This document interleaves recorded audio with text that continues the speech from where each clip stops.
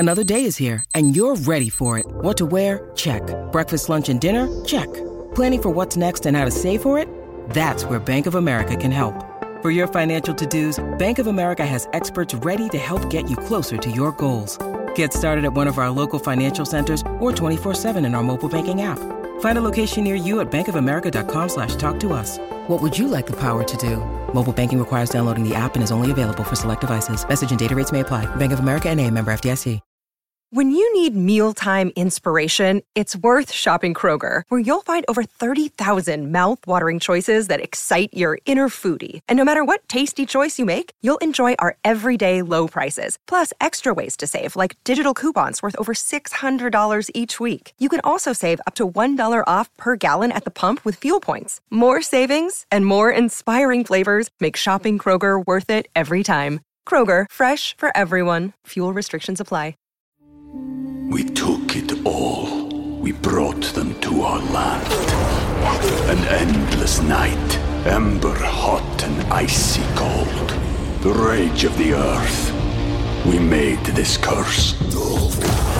Carved it in the blood on our backs. We did not see. We could not, but she did. And in the end... What will I become? Senua's Saga. Hellblade 2. Play it now with Game Pass. Welcome to the New Books Network. Hello, welcome to the New Books Network. I am your host, Ari Barbalat. I am honored to be in dialogue today with Dr. Robert Crease. He is the author of The Leak: Politics, Activists, and Loss of Trust, Brookhaven National Laboratory, published by MIT Press 2022. Robert, it's an honor to be in dialogue with you today. Thank you, Ari. It's really a thrill to be able to talk about the book. I mean, I've spent so much time and thought working on it. Now, at last, I can talk about it. Thank you. I couldn't be more grateful.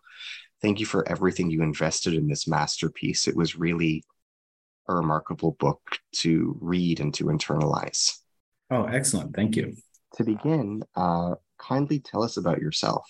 Where did you grow up? Where did you go to school? What formative events in your life inspired your academic journey and intellectual formation? Well, I was born in Philadelphia, and I went to school at Amherst College and then graduate school at Columbia. And I started out as a philosopher. I got a PhD in philosophy from Columbia, and I was interested in, at that time, I was not interested in science very much at all. And I was interested in philosophy. I worked on Kant and Heidegger and so forth. But while I was a graduate student, I started, partly to make money, I started writing articles about science with a friend of mine, Charles Mann. I don't know if you know Charles Mann. He's become a pretty renowned author now. He wrote the book 1491, 1493, and he was my roommate at Amherst. He was my college roommate, and so we began writing about scientific episodes and developments, and I began to realize that what philosophers when philosophers wrote about science, they wrote about highly technical things that had very little to do with what it was like to run a scientific facility in the middle of a political and social environment. So that got me very interested in philosophy of science. And I became a professor at Stony Brook University, which is in the middle of Long Island, New York. And that's where I am now. I'm actually chair of the philosophy department, but I still write a lot about science. And this particular episode just completely fascinated me. What inspired you to write this book? What do you hope readers will learn and glean from it? Well, a few things. Most of all, it's about today. The episode involved conspiracy theories that couldn't be stopped, conspiracy theories that caused damage to good institutions, and celebrities getting involved in causes that involve science denial, celebrities having access to politicians, and scientists not having access to politicians, celebrities becoming politicians. All of these episodes today were all these, everything that happened 25 years ago is happening today. So, I mean, partly I started writing about it as an interesting episode in the history of United States science after World War II. But this particular episode seems relevant to a lot of what's happening today. Can you elaborate on any parallels between the lessons of your book and controversies about science and society in the aftermath of COVID-19? Well, there's, as I said, there's a lot of parallels. There's the false information that is amplified by media outlets. There are conspiracy theories that are propagated by celebrities. There's denial of scientific authorities. And Fauci denied. There's the equivalent of Fauci denial occurred in those days. There's the and in particular, one of the things that bothered me was that conspiracy theories at that time, or how today conspiracy theories require sowing distrust in reputable organizations. So if you say the election is stolen, let's say, you have to cast doubt on institutions. Voting machine companies say that reported different results. Well, at the same time, to say that say the water was poisoned required sowing distrust in the institutions that said it wasn't poisoned, and whose responsibility it was to monitor the water and make sure that it was safe. I didn't say that correctly. Let me say it a little bit better. Part of what happened at the time was that there was a small leak of radiation-containing water that was caused by that came from the spent fuel pool of the research reactor at Brookhaven. It went into the groundwater. Now, the leak was not of any health hazard to anybody. That was the conclusion of federal, state, local officials, EPA officials, and so forth. But it was in the groundwater. The groundwater is a very emotional issue, and the local local water agency, Suffolk County Water Authority, declared that it was safe, but the anti-reactor activists had to, in order to justify their position, they had to challenge the findings of that agency. Can you kindly share a summary of your book, of its findings, and of the story that it tells? Well, the book is about how, first of all, let me say the book is about an episode at Brookhaven National Laboratory. Brookhaven was a laboratory established right after World War II, and it was established in order to build scientific instruments that were too big for universities or industries to afford by themselves. That is, right after World War II, the scale of scientific instruments just jumped by an order of magnitude. And so to build things like particle accelerators and research reactors, you had to have them not at one university, but you had to have a consortium of universities run them. So this was, the lab was founded right after World War II. And one of the facilities they built was a research reactor called the high flux beam reactor. And it had the reactor next to it had a pool where the spent fuel elements were stored. And it was a leak from that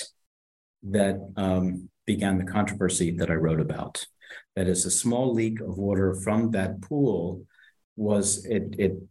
dropped into this highly volatile environment, causing a media, political, social uproar that resulted in the firing of the contractor of the laboratory, the resignation of the director, the closing of the high flux beam reactor, and even calls to close the reactor itself.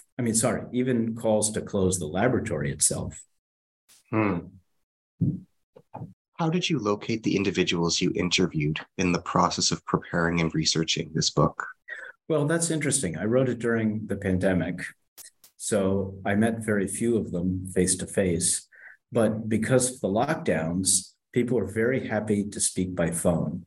So as long as I could get somebody's phone number, they were often very happy to speak with me. I mean, one of the players in the story was the former president of Stony Brook University, Shirley Kenny. When she was president at Stony Brook, I spoke with her maybe for 5 or 10 minutes at a time. We spent hours on the phone. She went over her calendar with me, and we located specific events that she'd been involved with. So it was a lot of the conversation was by phone. I spoke with two former Department of Energy secretaries by phone. I spoke to Christy Brinkley by phone.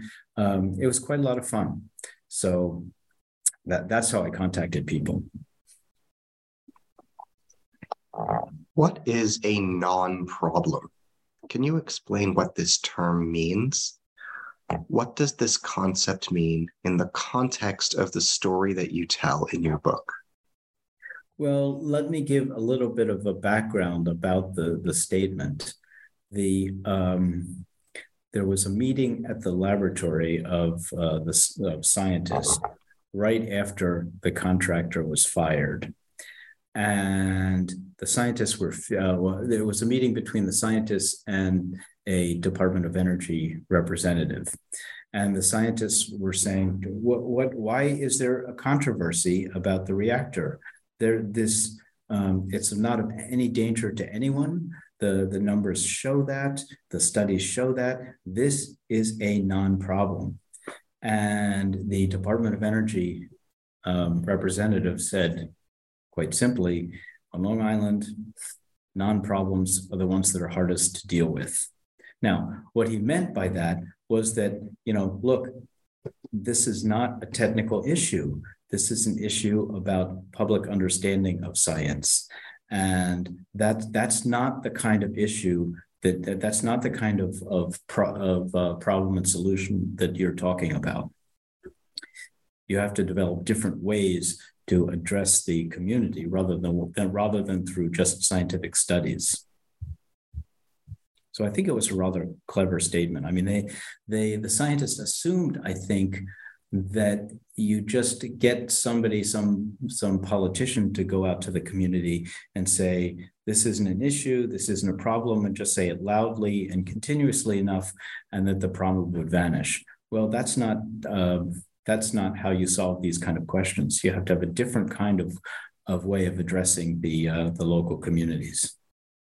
What is tritium? Can you explain its chemical properties, especially to our listeners that do not have the science background to know? Well, tritium was what the whole issue revolved around. Tritium is an isotope of hydrogen. Normal hydrogen has one proton in the nucleus and one electron. And it has isotopes that are different versions of the nucleus. So deuterium or so-called heavy water, has hydrogen with a proton and a neutron. Tritium has a proton and two neutrons.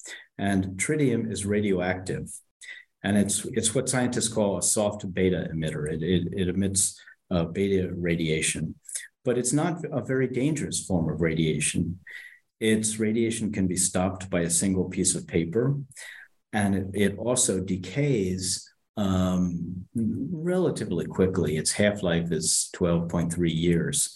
So water containing tritium wound up in the leak of the title of the book was from the spent fuel pool of the reactor, and it went into the groundwater and flowed towards the laboratory boundary.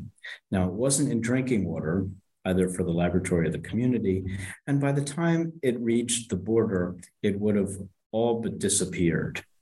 So that's so it's it's a kind of substance that's used as a tracer. I mean, hydrogeologists use tritium as a tracer to trace groundwater. It's used on watches, the glowing watches self-illuminating watches, and it's used in those exit signs that are self-illuminating. After the World Trade Center bombings, a lot of buildings, federal buildings, were equipped with self-illuminating exit signs. Well, tritium is the substance that's used in that because it glows, but it is also not particularly dangerous. But tritium was the substance that was involved in the leak. And the whole episode that I'm writing about occurred when news of this leak dropped into the highly volatile Long Island community and their reaction to it. There's a passage in your book that I'd be curious to ask you about. It's on page 142. You write the following: October 1st was the eve of Rosh Hashanah, and Rabbi Joseph Topek was presiding over the ceremony at Stony Brook University. Rabbi Topek spoke of Tashlich, the Rosh Hashanah ritual, which, as per Micah 7:19, one throws one's sins into the pure flowing waters. Topek made a flippant remark that, thanks to the lab down the street, he was not sure about the purity of the local waters.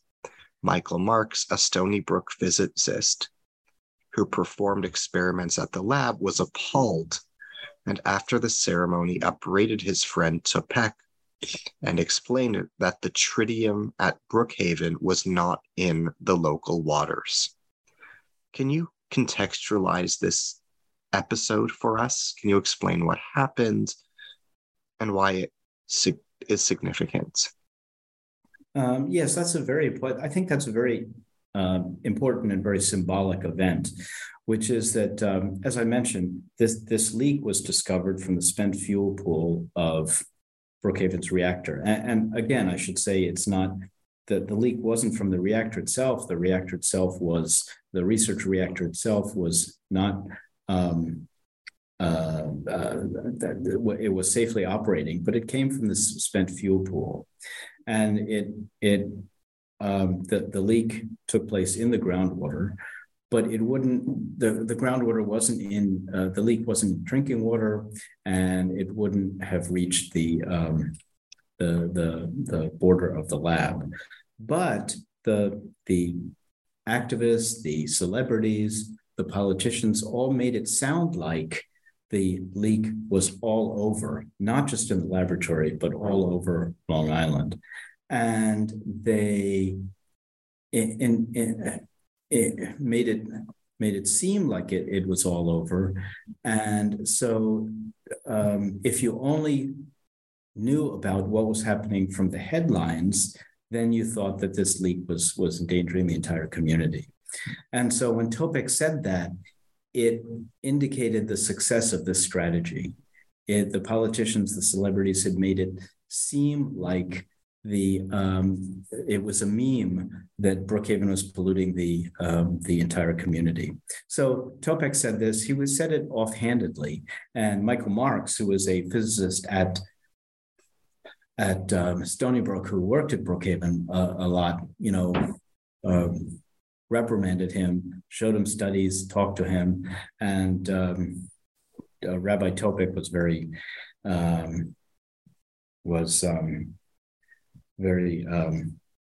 he was very embarrassed that he had at what it said.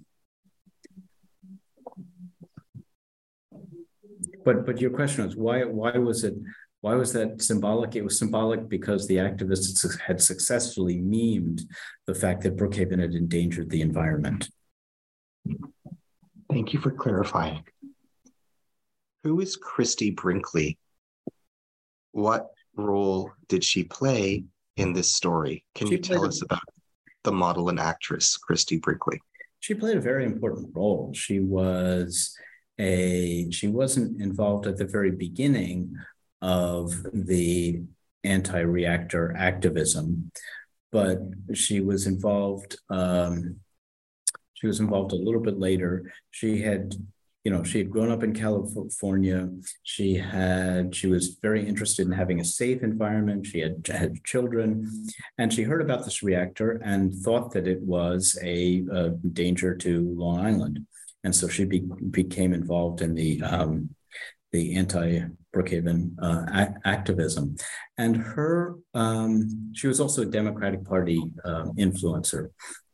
She had a home in East Hampton, which is a very kind of wealthy enclave of celebrity-full enclave at the end of Long Island. And what was important about her was that she had access. Because she was a Democratic Party influencer, she had access. So she met personally several times with Bill Richardson, the Department of Energy secretary. And I spoke to many people, several activists, who said that she was responsible for the closing of the reactor. And even, and I think she herself claimed to be responsible in several interviews that she had. So she had, whereas some scientists attempted to meet with Richardson, the Department of Energy secretary, and were refused, she was able to meet with him and lobbied against the reactor. And shortly after the last meeting that she had with the Department of Energy secretary, he decided to terminate the reactor. In light of your reply, can you say more about the significance of Bill Richardson in your book and narrative? Well, when the leak was discovered, the Department of Energy secretary was Federico Pena. And Pena decided to terminate the Brookhaven's contractor and start a new competition for a new contractor to run Brookhaven. But he resigned after a year. He stepped down after a year to do something else, and Bill Richardson took over. So Richardson was, when he took over, he was briefed that the fate of Brookhaven's reactor was one of the key issues that was on his plate. But he had very close contacts to the activists. He literally played ball with some of them when he would visit East Hampton. And so he was the person whom the activists lobbied, and he was the person with whom Christie Brinkley met. And he decided to terminate the reactor. And when he terminated it, one interesting thing is he didn't tell the laboratory. He kind of ambushed the laboratory. He didn't tell the director. He didn't tell anyone in the scientific community. So the laboratory was quite surprised by it. What role did Montel Williams and the Montel Williams Show play in this episode and in the history of the events that you narrate? That was a very important event. One of the celebrities involved in the anti-Brookhaven movement was actor Alec Baldwin. Now, Baldwin had a lot of celebrity contacts. He was well connected in the entertainment world, and one of his good friends was Montel Williams. Now, celebrities are a boon to causes. I mean, as I'm sure you know, they're used to being on camera. They know how to get the camera they know how to attract the attention of the camera. They're very magnetic. They're very charismatic. And so he was able to put on a good show in his TV appearances. And he arranged with Montel Williams an appearance of himself and the organization that he was with, called STAR, standing for Truth About Radiation. And it was the show aired right after the new manager took over in January of 1998. And it was a powerful show. I mean, he accused the laboratory of increasing the radiation of the incidence of radiation on Long Island by about 200 to 300%, which was not true. And he accused Brookhaven of being responsible for heightened incidences of a type of cancer called rhabdomyosarcoma, which is also not true because the rate of rhabdomyosarcoma on Long Island and Suffolk County was not significantly, well, it was about average anywhere else. And it's also according to the American Cancer Society, it's also the rhabdomyosarcoma is also not caused by radiation. It's caused by things like genetic factors, environmental factors. But what he did was that Baldwin brought an 8-year-old child with rhabdomyosarcoma on the program and had the child say that he thought that the cause of his cancer was Brookhaven Lab.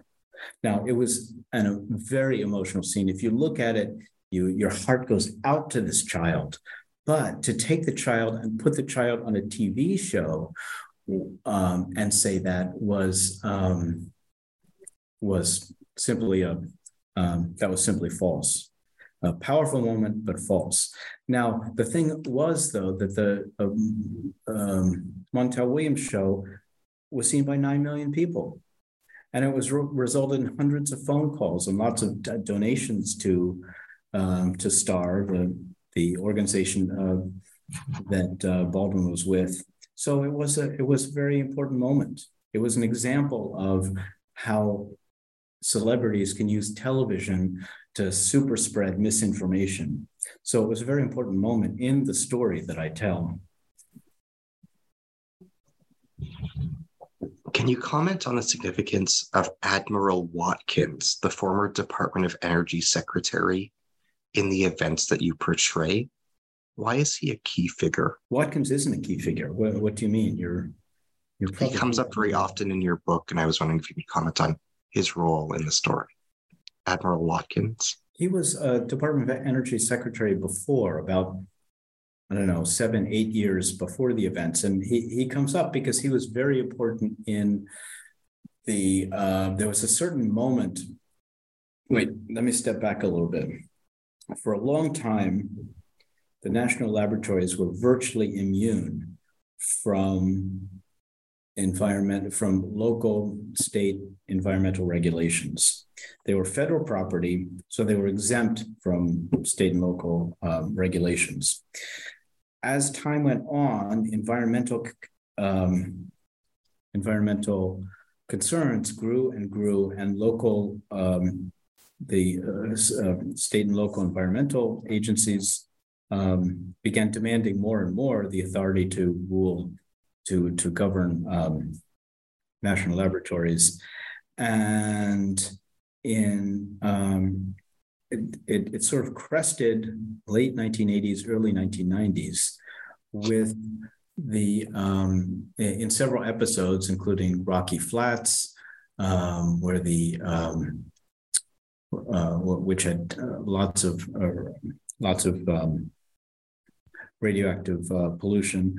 And Admiral Watkins was very concerned with that. And he sent in teams called Tiger teams to every single national laboratory to investigate how they handle their environmental wastes. So that's his role. He's part of the kind of prelude to the story. What was the tritium remediation project? Can you tell us about that? Well, as I mentioned, the trigger to this episode was a leak of tritium discovered from the spent fuel pool. So it had the pool had been leaking for about 12 years, and so it had gotten, a few hundred feet from in the groundwater down in the groundwater. And so the question was as a result of the controversy, the Department of Energy decided to remediate the leak, which is to try to repair it, to fix it. And what they decided to do was to drill wells at one of the leading edges of the plume pump out the water and send it back to more upstream, put it in the groundwater again, so that by the time it went further down in the groundwater, it would all decay and dilute to well below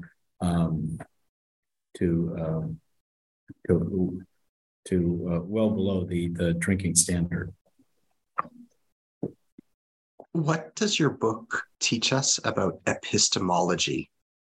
What are your book's lessons about the character of truth? It's not all about numbers. The scientists viewed the health safety issues in terms of numbers. How much radiation was there? How dangerous was it? How vulnerable, how susceptible are human beings to those dangers? But the community viewed it differently. The community viewed it in terms of trust in the institution, trust in the scientists who talked about those numbers. It was entirely different concerns. So I guess if the book says anything about epistemology, it's that the scientists and the community are interested in have very different sets of values about what they consider safe. What is your book's contribution to the history of science and technology?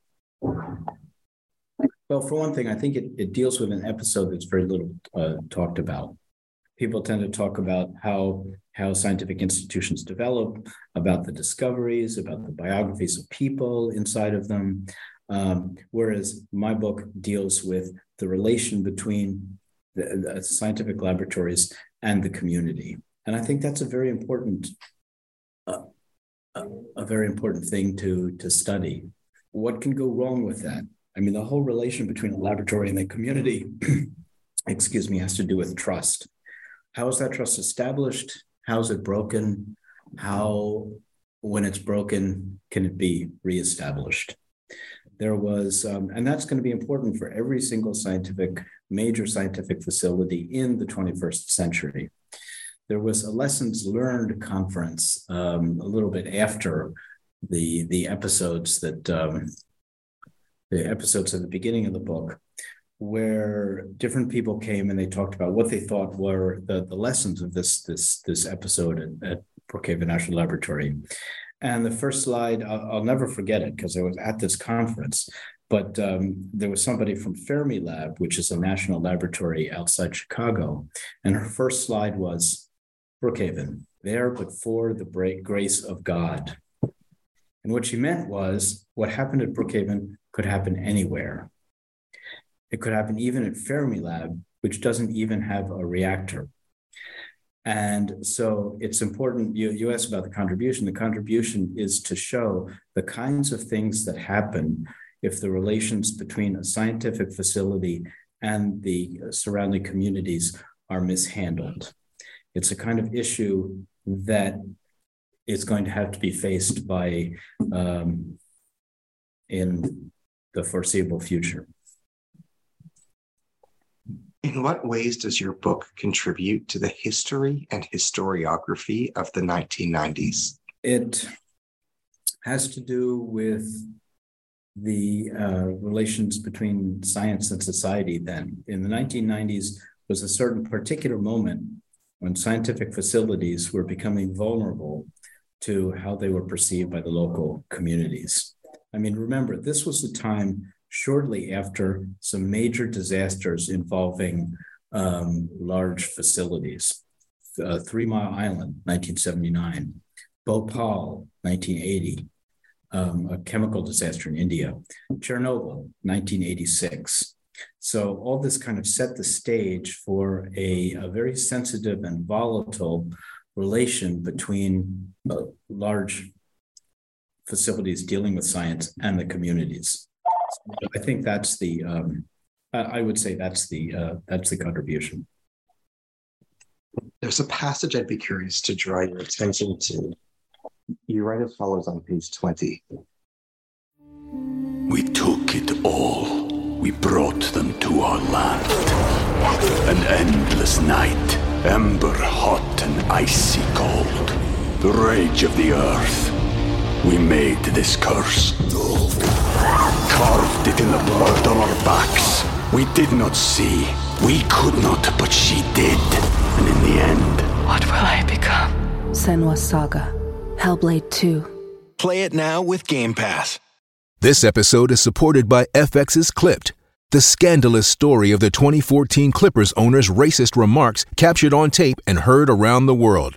The series charts the tape's impact on a dysfunctional basketball organization striving to win against their reputation as the most cursed team in the league. Starring Lawrence Fishburne, Jackie Weaver, Cleopatra Coleman, and Ed O'Neill. FX's Clipped. Now streaming only on Hulu. The Long Island community was composed of diverse groups whose members had varying attitudes and concerns about the presence of a federally sponsored atomic laboratory in their midst. The tens of thousands of people who attended popular open houses and school children who visited on field trips were generally excited about the lab and its science. Various community groups contacted the lab's Speakers Bureau to invite lab scientists to address them. But many others in the community either did not know what the lab did or were suspicious of its activities, with some motivated to organize and seek improvements in performance or to demand explanations. Long Island's civic advocacy groups and anti-nuclear activists therefore had a range of aims and intentions. Some sought a dialogue with the lab over environmental issues, while others simply wanted it closed. Can you contextualize this passage for us and say more about what's going on? Well, that's an interesting question. Basically, the idea is that there is no such thing as the community with a capital C. There are always many, many communities. Now, to answer the first part, to respond to the first part of the passage you read, right after World War II, scientists, particularly physicists, had a huge reputation. The atomic bomb had played an important role, along with radar, in stopping the war. And so scientists, physicists were, authoritative, important figures. Theoretical physicists their pictures appeared in the pages of Fortune magazine. But at the same time, because the war had been, because of the role of the atomic bomb, there was an ambivalent reaction to it. There were, on the one hand, there were people who were very enthusiastic about atomic energy, and then there were people whose reaction was very negative. And so you have sets of communities. What I was talking about in that passage is you have sets of communities with different attitudes towards nuclear reactors, atomic energy, physicists who carried them out.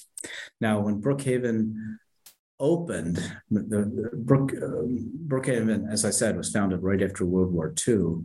Brookhaven, it was founded on the site of an old Army camp called Camp Upton.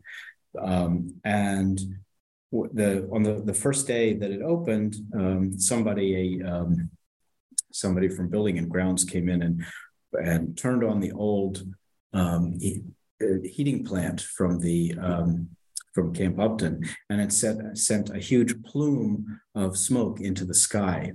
It was an oil burning plant. And a neighbor called and complained that smoke was radioactive and was contaminating her property. Now, this had nothing to do with radiation. There were no scientists on the site yet. There was no radiation on the site yet. But that showed literally from day one that people would be suspicious of a national laboratory and would have and that the laboratory would have community relations issues, again, literally from day one. So the result was there were a set of communities with different attitudes. The laboratory tried to cope with that by sending speakers into the community. But as the book showed, that wasn't enough. More was needed. But there were people who, every time there was a sonic, well, not every time, but sometimes there would be sonic booms, and the laboratory would get calls wondering if there had been an atomic explosion at the laboratory. The laboratory was often said to be a place that housed UFOs, or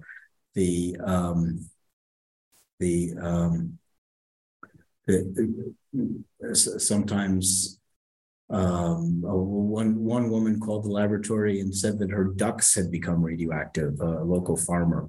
And so one of the scientists went out with a Geiger counter to prove to her that her ducks were not radioactive. But later, about the time that I write about, it would take more than Geiger counters to reassure some members of the community that about the safety of the laboratory. What is groundwater? Can you explain what it is for those who might not have the science background to understand? Groundwater is underneath the soil is a reservoir of water that's the water that wells tap into, for instance, that usually sit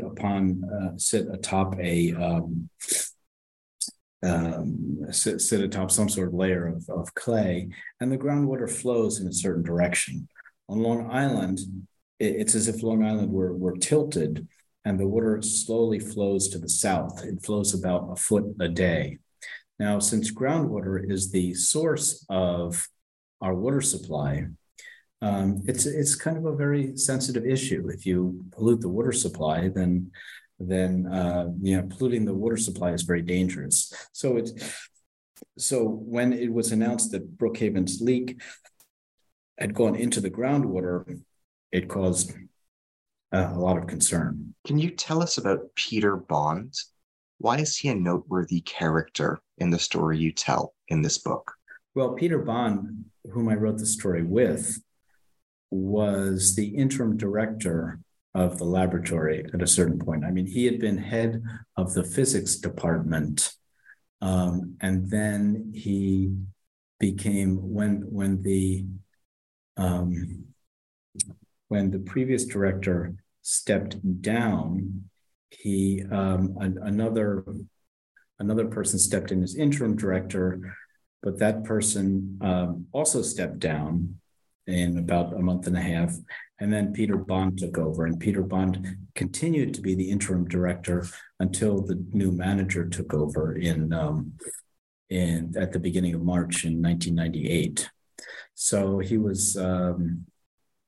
he kept the place going until the new and served as director until the new management organization came in.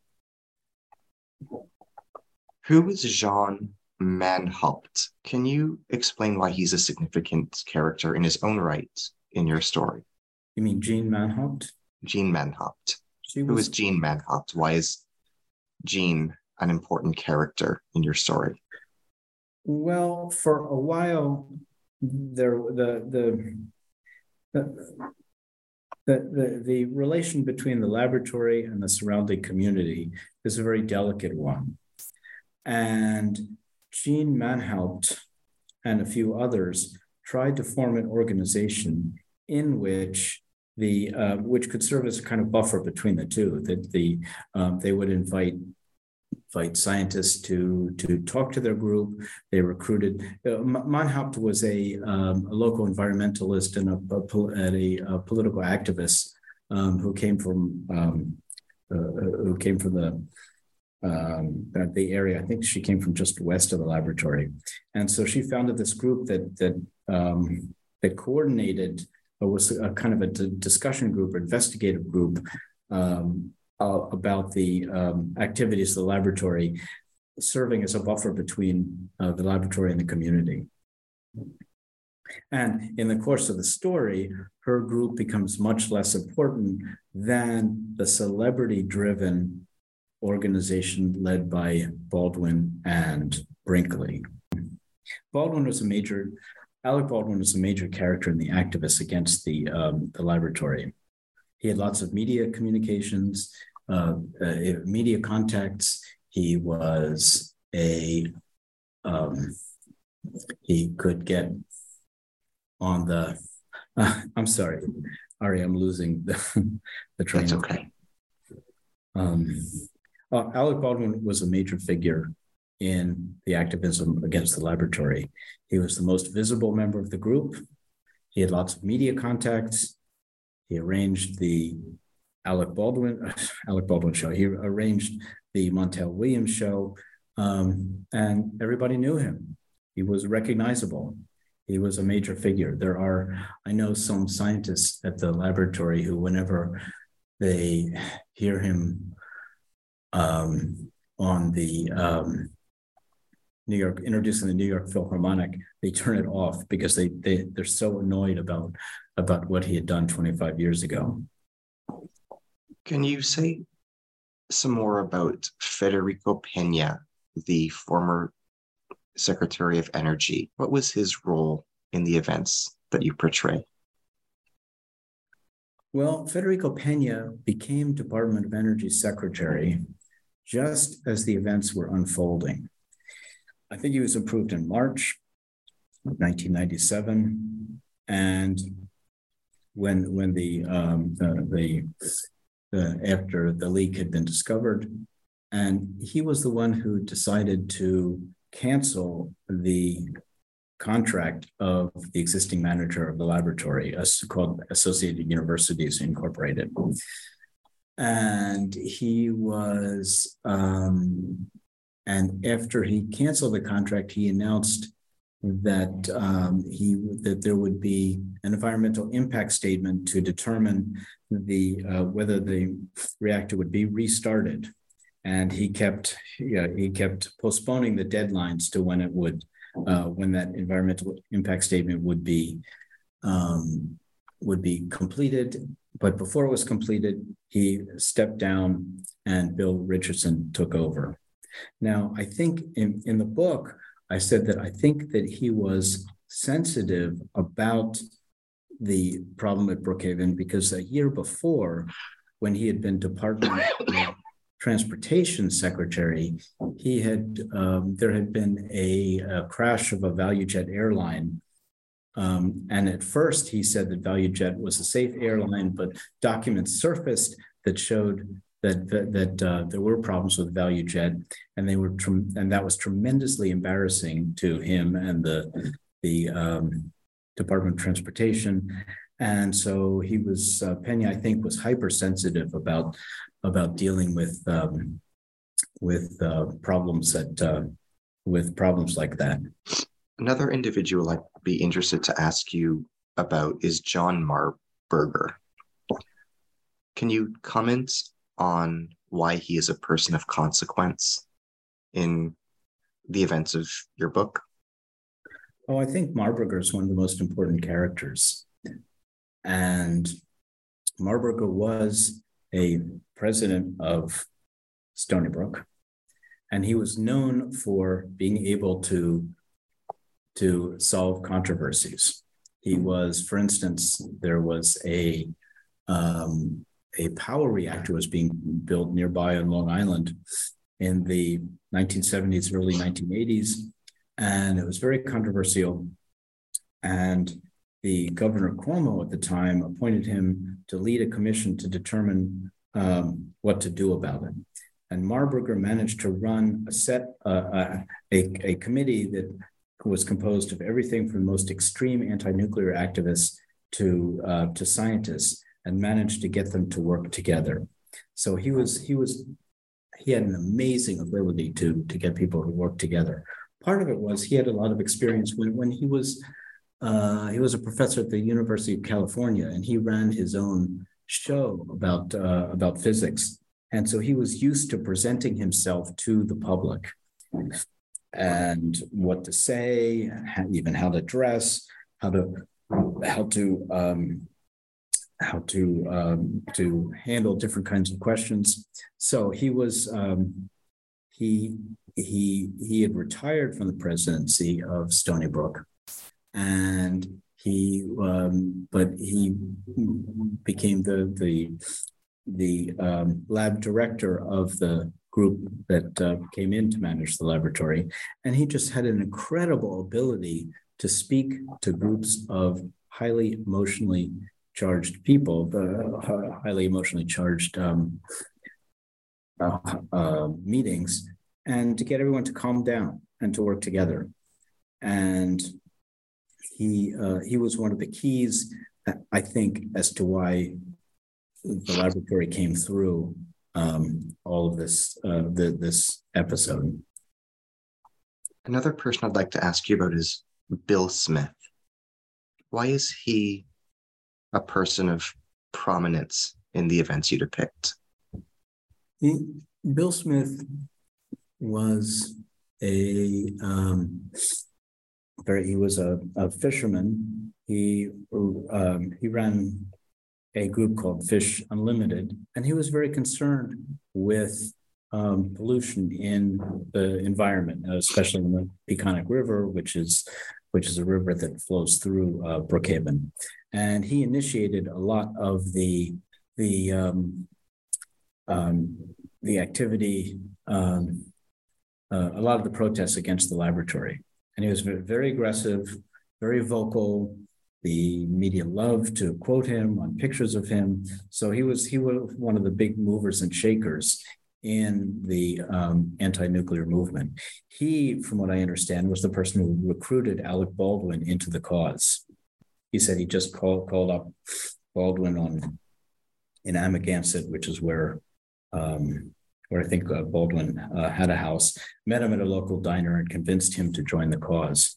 So Smith was a major player. What does your book teach us about trust and trustworthiness? Can you elaborate on these recurrent themes as they come up in your narrative? While writing this book, I asked people what the lesson was. What lesson can we draw from this 25 years later? What should have gone better? What was needed?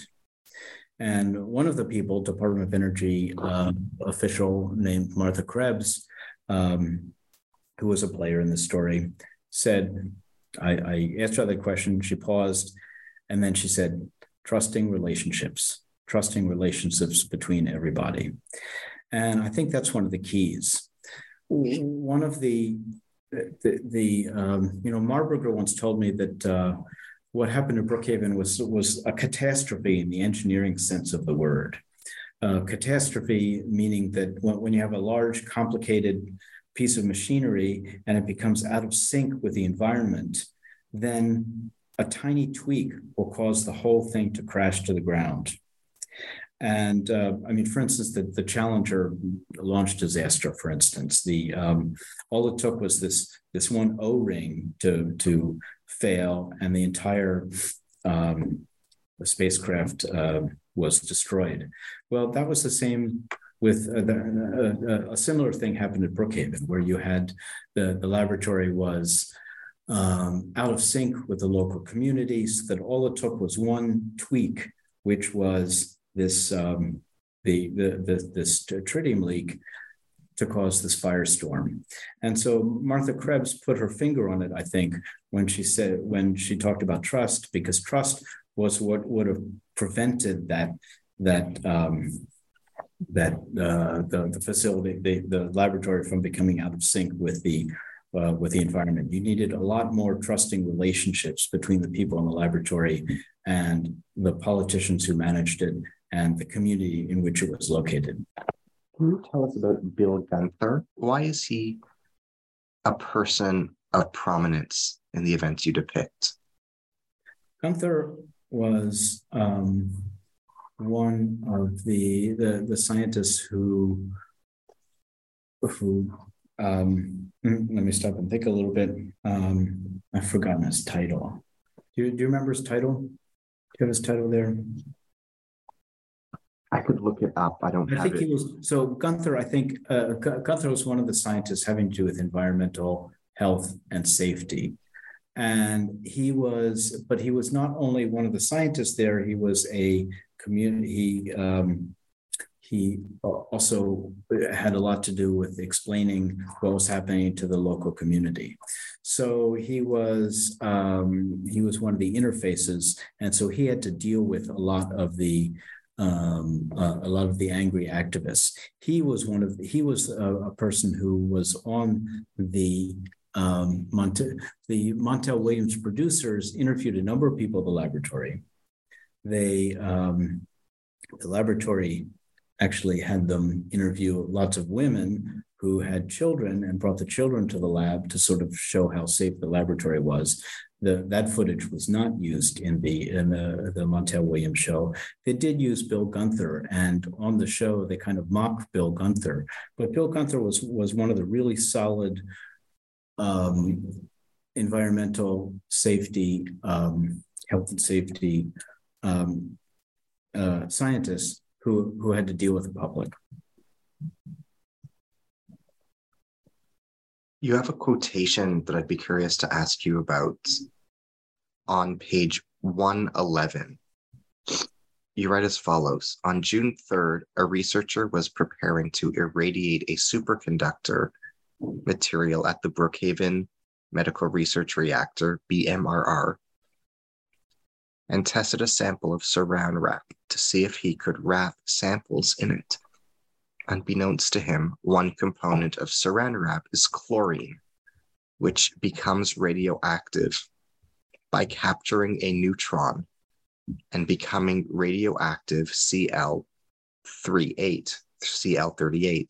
He and 4 others received a minor exposure, and the CL38, which was a half-life of 38 minutes, vanished quickly.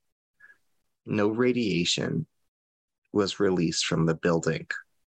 Under ordinary circumstances, the harmless incident would have been investigated and addressed internally.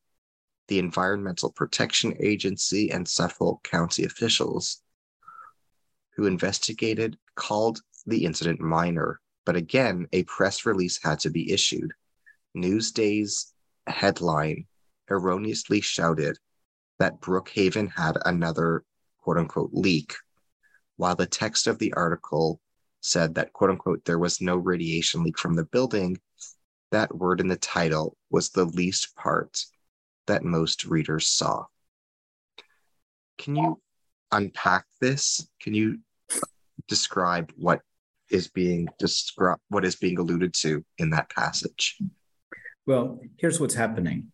When you, at a certain moment, a kind of what might be called fishbowling takes place. That is, when suddenly media, political attention is directed towards something, every aspect of it is scrutinized. Every aspect of it is looked into. It's as if you look at something with a magnifying glass. So that happens to people. You know, someone like Hillary Clinton. You know, people, everything, when she sneezes, people pay attention to it. People are pay attention to her every move. Now, that happened to Brookhaven at this time. Everything was, they were required by the Department of Energy to issue a press release for every tiny thing that went wrong. And so it looked like the place was full of you know, things that were falling apart. Now, here was a case that in any other year would this episode where there was a tiny amount of radiation, but of no danger to anybody, this would have been just dealt with internally. But because it was not a hazard, but because of the hypersensitive atmosphere, because of the fishbowling, it was made public. And it was made to seem like part of a big picture in which Brookhaven was a dangerous place. But that wasn't the only episode. There were others too. as I write at one of the medical clinics at Brookhaven, one of the patients got a bee sting. That bee sting had to be written up. And, when I came across this document of this official occurrence report of a bee sting taking place, I laughed and I thought this had to have been a satire. They had to have been mocking the process, but no, it was a real document, and it describes very clearly what kind of what the wound looks like and what was done and how the patient was treated. And so that's an example. You asked what this indicated. It indicated the kind of fishbowling that the laboratory was put into. And again, the fishbowling is something that not only institutions but also people and other agencies go through, where they're examined with a fine-toothed comb by people who want to see if there's anything wrong. Another passage, if you don't mind, that I'd like to draw your attention to is on page 110. It's fairly lengthy, but I'll do my best to share it rather quickly. You write as follows: until this point, most of the civic and community groups interacting with the lab had focused on groundwater. STAR, however, was explicitly an anti-nuclear group whose aim was to close the lab's reactors, and realized that its best line of attack would be to tie up the EIS process. Meanwhile, activists staged demonstrations that were combinations of protests and popular entertainment. July 4th happened to be the day of the landing on Mars of the Pathfinder robotic spacecraft, an event avidly followed by millions of people on television, and the internet was a celebration of science and technology. It was also a day that anti-nuclear activists staged picnic and protest outside the lab gates. The flyer urged, close the reactors, clean up the mess, convert the lab to non-nuclear uses. Signage included skull and crossbones images and mushroom clouds. Slogans were about, quote unquote, 50 years of contamination and saving children. The demonstrators planted a flower garden at the lab entrance to commemorate the Chernobyl disaster. Brookhaven scientists continued to scoff at such people and their antics until at least the summer of 1997. For them, the anti-nuclear activists were living in an alternate universe where the only trustworthy evidence was that supporting their convictions, no matter how unreliable the information or its source. It seemed to go without saying that their statements, easily refutable if one bothered to check, and over-the-top imagery delegitimized them and their cause, making it seem like there was no point paying attention to it. A visiting scientist recalled leaving the lab for lunch one day and driving past a group of activists protesting the HFBR. One of them was dressed as Jesus and carried a cross. I said to my companion, look at them. Who would take them seriously? How wrong we were. Can you say more about what you mean and about what is going on in this passage? Well, that's interesting. The passage has a lot in it. The bivalent attitude of the public towards science, some celebratory, others fearful, the pageantry of protests. But at the very end, I think the point is the obliviousness of scientists themselves. Scientists at the laboratory thought that there wasn't much to worry. A large number of them thought that there was not much to worry about. And they took a look at these people dressed as skeletons and mushroom clouds outside the laboratory, the protesters, people dressed as Jesus, carrying crosses, and they thought, this is ridiculous. We don't have to worry about them. But these people were very, it was, eye candy for media. They were the people who made it on media programs. They were the people who made headlines. And so that passage, first part of my answer to you is that passage indicated the complete disparity between the attitude of many scientists and the protesters themselves. The scientists thought there was nothing much had to be done with them because that had to be done about them because they were obviously out of touch. So that's one thing. Another thing that the passage that you mentioned was pageantry, the protests. There's a sense that the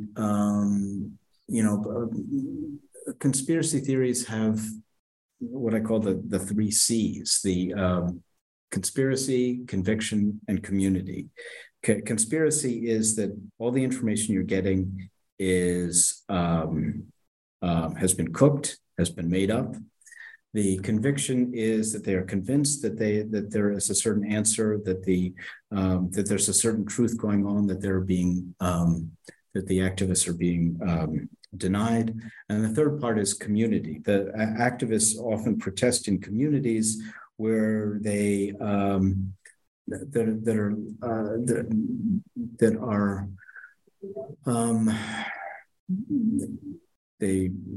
are celebratory. They dress up, they celebrate. These communities are the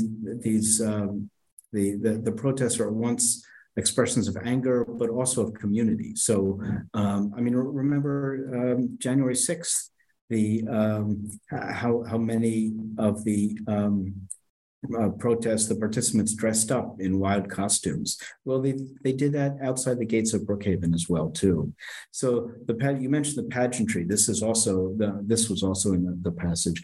But at the very beginning, what the passage was about was the bivalence of the popular attitude towards science at the time. At the same time, you have people watching television about this spacecraft landing. At the same time, you have this these protests against a major scientific facility that had been awarded 4 Nobel Prizes. What does your book teach us about ethics? Well, that's an interesting question. In a funny way, it doesn't teach very much about ethics. I mean, these groups of people, these individuals were acting as they typically do. The scientists were acting as scientists. The media was acting as the media does. Anti-nuclear activists had their own cause. Politicians were responding to their constituents and pursuing their ambitions. So things were happening in a funny way, the way that they always do. But in a deeper way, I think the book has a lot to say about ethics. It's about the moral imperative of making wise decisions on issues that involve health, safety, and the environment. Look, was it a wise decision to close the research reactor at Brookhaven National Laboratory? And I don't know. The choice of what science to do or what risks to run, society makes those decisions. What science to pursue and how what instruments to pursue them. Society makes those decisions.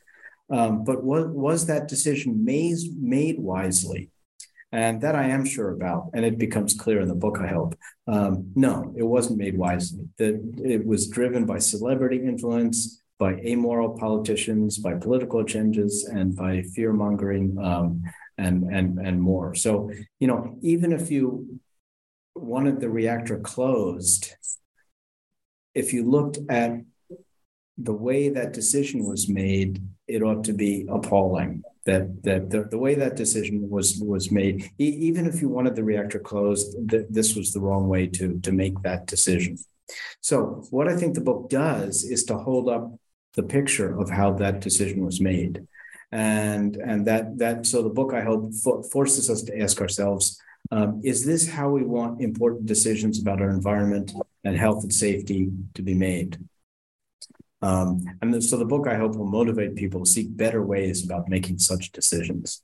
Do you mind perhaps going into more detail about how decisions should be made soundly in contradistinction to the ways they were made in what you narrate in your book? That's an interesting question. Again, I'm not sure. In a funny way, the way the decision was made was politics as usual. the bureaucrats were listening to the politicians were listening to the constituents had got their ideas about what was going on at the laboratory from newspapers, and so in a funny way things were going on as normal. Now, ethically, you would say that the media ought to re-examine all of the information it got to make sure that it was true, that the activists shouldn't, spread lies or conspiracy theories about the laboratory, and that politicians should decide the right thing. But it's the way it developed was the way political affairs are decided in the United States.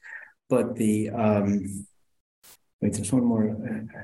So, for instance, I was talking to a staff member at the Department of Energy, and I asked him. He had been telling me how Senator D'Amato had been calling the Department of Energy frequently and asking the Department of Energy to do something about the lab, to shut the reactor or whatever.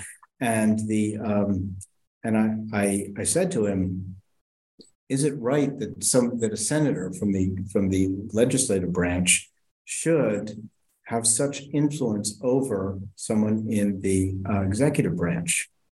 And because ideally those two branches should be separate. And the staffer hesitated and then said, it's called democracy. And so the way that this was unfolding was the way that things have always unfolded in the United States and in a democracy. So I don't have any specific suggestions for making things better. I just wanted to tell the story of how they were made to maybe inspire people to find better ways of making them. I mean, at the end of the book, as you saw, there are a series of reflections. And every once in a while, I would ask people, what do you think the lessons of this episode were? And how can we avoid doing things in this way in the future? And I asked, I don't know, maybe 24 people, and I got 24 totally different answers. So it's very complicated. It's a very complicated story. So, and it's not easy to tease out one or more specific tweaks that you could do to fix it. But again, as I said, the point of the book was to say this is how the decision was made, and to motivate people to seek better ways of making these decisions. To the extent of your knowledge, how can American decision making in regard to science and public policy learn from other countries that might approach things with a different perspective? Whether that's, for example, what could be learned from the way India responded differently after the Bhopal disaster, or what could be learned from approaches in Europe or Israel or the UK or Japan after the Fukushima nuclear disaster? Like, are there different approaches to science and public policy in other countries that the US would be wise to emulate? I'm not sure, because I don't know. I mean, that's a very good question. I don't know how science policy is handled in other countries, and I definitely should look into that. I mean, that's an important thing to contrast our way of going about it to that in other countries. I know I've heard that in some European countries there are councils, I think, where the scientists and members of the public are get together in large committees, and they discuss and share information. And in fact, after this episode was over, there was at Brookhaven, the manager established what were called community advisory councils, where they have members of the community, the the various communities around Brookhaven get together with scientists and other people on a regular basis to talk about issues at the laboratory. And I think that was a very salutary thing. I think that and that has worked for ever since then. In a funny way, it resembles something proposed a long time ago by Thomas Jefferson, whereby in the so-called ward system, whereby people within certain districts would get together and work together, and that would, according to Jefferson, increase political literacy. And something similar might be done with respect to science literacy in this country. To the extent that of your knowledge, are there any comparable lessons between what you outline in your book and other scientific disasters in American history, such as the 3 Mile Island catastrophe or the Space Shuttle Challenger's explosion? Are there similarities and differences between the lessons that one could derive and take away from other tragedies, or does the Brookhaven tragedy stand alone? Another interesting question. I think, as I mentioned, as I may have mentioned, you could think of what happened at Brookhaven as a catastrophe in the engineering sense, in which the complicated machine becomes out of sync with the environment. A tiny tweak happens and everything falls apart. Now, that is a good way of describing several of the disasters that you have mentioned, including the Challenger launch disaster. There's a wonderful book written by a professor at Columbia, Sarah Vaughan, called the Challenger launch disaster, in which he talks about how the building of the entire atmosphere in which the Challenger launch decision was made was contributed to the disaster itself, contributed to this kind of going out of sync with the environment, so that all it took was one thing, the frozen O-ring, in order to make it all fall apart. So yeah, I think that the overall structure of what happened at Brookhaven resembled to that extent what happened in the Challenger launch disaster and maybe a few of the other incidents you mentioned as well. What role did Alec Baldwin play in the events that you narrate in your book? Well, causes thrive on celebrities. They know how to attract attention. They have access to people. They're good fundraisers. They can be crude and rude and get away with it. Well, Baldwin was particularly rude and crude. He seems to have had political ambitions at the time. He could pull strings in the media, and he did pull strings in the media. That's how he got himself and other activists on the Montel Williams show. And if he said something, the media reported it, whether it was true or not. So he had a huge role as a super spreader of misinformation. And he had meetings, as I describe in the book. He had meetings with scientists in which he showed disrespect for them. He accused them of lying. He cursed at them. And that Montel Williams show that he arranged, it brought 9 million viewers. It provoked hundreds of letters, and it had a huge impact on how the public perceived the lab. Look, scientists have a very modest ability, let's say, to explain what they're doing, the significance of what they're doing to the public. Celebrities have a huge ability to do that, and Baldwin milked that. Who is Lyle Schwartz?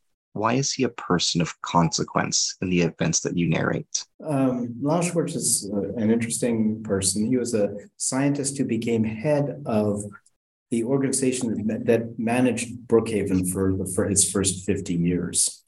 And he was president of this managing organization. And when the former laboratory director, Nicholas Samios, stepped down, there was a search to find a replacement for Samios, but it was very difficult to find a replacement in the particular crisis that Brookhaven was in. So as a last-ditch thing, Lyle Schwartz stepped in to become director of the laboratory. So he was simultaneously director of the laboratory and president of the organization that was managing the laboratory. This was an incredibly difficult position, and it resulted in, it was basically a huge conflict of interest. Who did he represent? Did he represent the laboratory employees, or did he represent the organization that was managing the laboratory and its employees? And he realized he's a very thoughtful and very responsible and honest person, but he was the circumstances thrust himself into this very difficult situation, and he had to step down after a month and a half, if I remember. So you asked what his significance was. I think one of the parts of the story is that he would have made a terrific laboratory manager, but he was very scarred and very he was very scarred by what happened. So part of the disaster of the situation is that it made him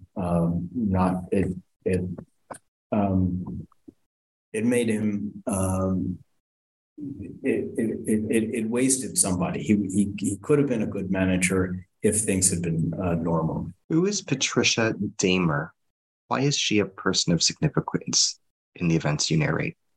She was a member of she was an official in the Department of Energy, and just honestly, I don't remember the exact title for a position, but she was a very important official in the Department of Energy at the time. You quote Ernest Moniz as follows: "When you are a politician and you are seeing Congress pushing back and you are seeing Long Island pushing back, you know it's going to be a hard slog. If you want to reopen the HFBR, maybe you'll get there, but it's a hard slog. When it comes to being able to start a major facility and your congressman is arguing against it, you haven't done your job." Why is this quote noteworthy? Who is Ernest Moniz? What does the quote mean in the context of your narrative? Well, Moniz was also a Department of Energy official, but and he makes a very good point. I mean, as I think I mentioned, I asked a lot of people for lessons. What lessons can we derive from this? And they were all different. Martha Krebs said trusting relationships, and William Magwood said don't do anything under the radar, make public what you're doing. And Moniz made a terrific point, which is the first thing you do is be on good terms with your local politicians. If you and he says basically in that quote, if you don't have the local politicians behind you, you're not doing your job. And this was, of course, particularly true of Brookhaven, which was the largest employer in Suffolk County. So if the largest employer doesn't have its politicians behind it, then they were in trouble. It's interesting to wonder if Brookhaven had had a very supportive politician like a Senator Domenici behind them, or Representative Sensenbrenner, politicians who were very interested in science, would the high flux beam reactor still be open? And I think that's an open question. If it had stronger political support, the situation might have worked out differently. Who was Judy Jackson? Can you tell us about her and her importance in the events of the book? Judy Jackson was a media representative, I think, from Fermilab, and she just pops up once in the story when she, in the Lessons Learned conference that the Department of Energy ran, which I attended. Her first slide was Brookhaven, there but for the grace of God. And what that means is what happened at Brookhaven could happen anywhere. It could even happen at Fermilab, which doesn't have a reactor.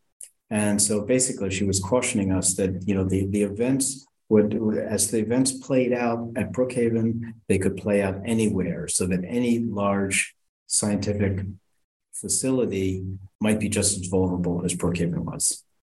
You tell the following story about an event that took place in Denver in 1983 when Pena, who would later become Secretary of Energy, was the mayor.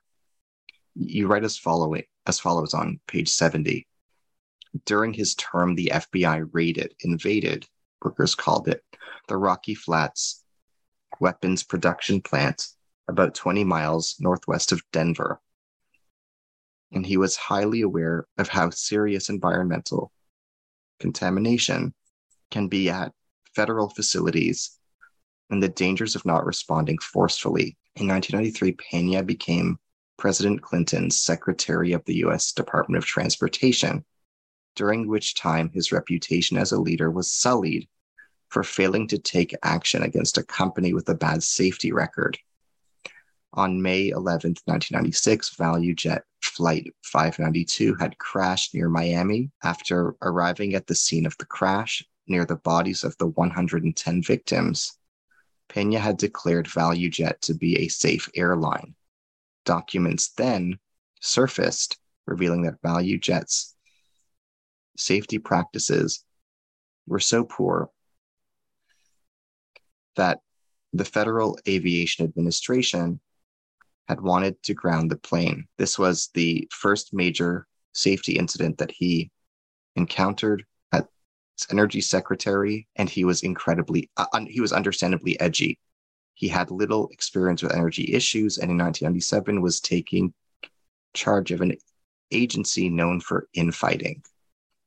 Can you unpack this passage for us and maybe contextualize it? How does it inform the way we can understand Pena's response to what took place at Brookhaven?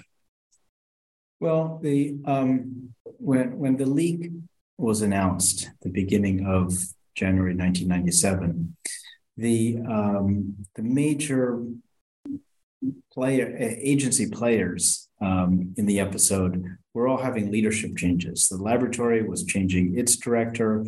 Associated Universities, Inc. was changing its director. That's when Lyle Schwartz came in, whom you mentioned. And the Department of Energy was also changing its secretary. The previous secretary had been Hazel O'Leary, and she was stepping down, and the new one was Federico Pena. Now, why this matters is that when Pena came in, he was edgy, as I said, about he was very cautious because he had been burned several times before by cases where institutions, bad things that happen in institutions, and he that should have been handled better. So at Rocky Flats, for instance, which is north of Denver, the Rocky Flats, which had been a weapons laboratory, had a huge environmental crisis, and it was determined that during the raid that was mentioned, that it hadn't handled this very well. Then at the ValueJet episode where the ValueJet plane crashed, and Pena first said that it was a safe airline, and then documents surfaced to show that it wasn't, to suggest that it wasn't safe. He was very embarrassed by that. The Department of Energy was embarrassed by that. So he comes into to contextualize. He comes in and at Brookhaven, and he's hypersensitive. He wants to be very, very cautious to make sure that something like that doesn't happen again. Who is Marge Lynch? Can you explain her importance? She was head of public relations, media relations at Brookhaven. She took over shortly before the old manager was fired, and she did a very good job of revamping the laboratory's media relations activities. Thank you very much. It was an honor to meet you, and I wish you the very best. Thank you. Thank you. Thank you. Bye for now.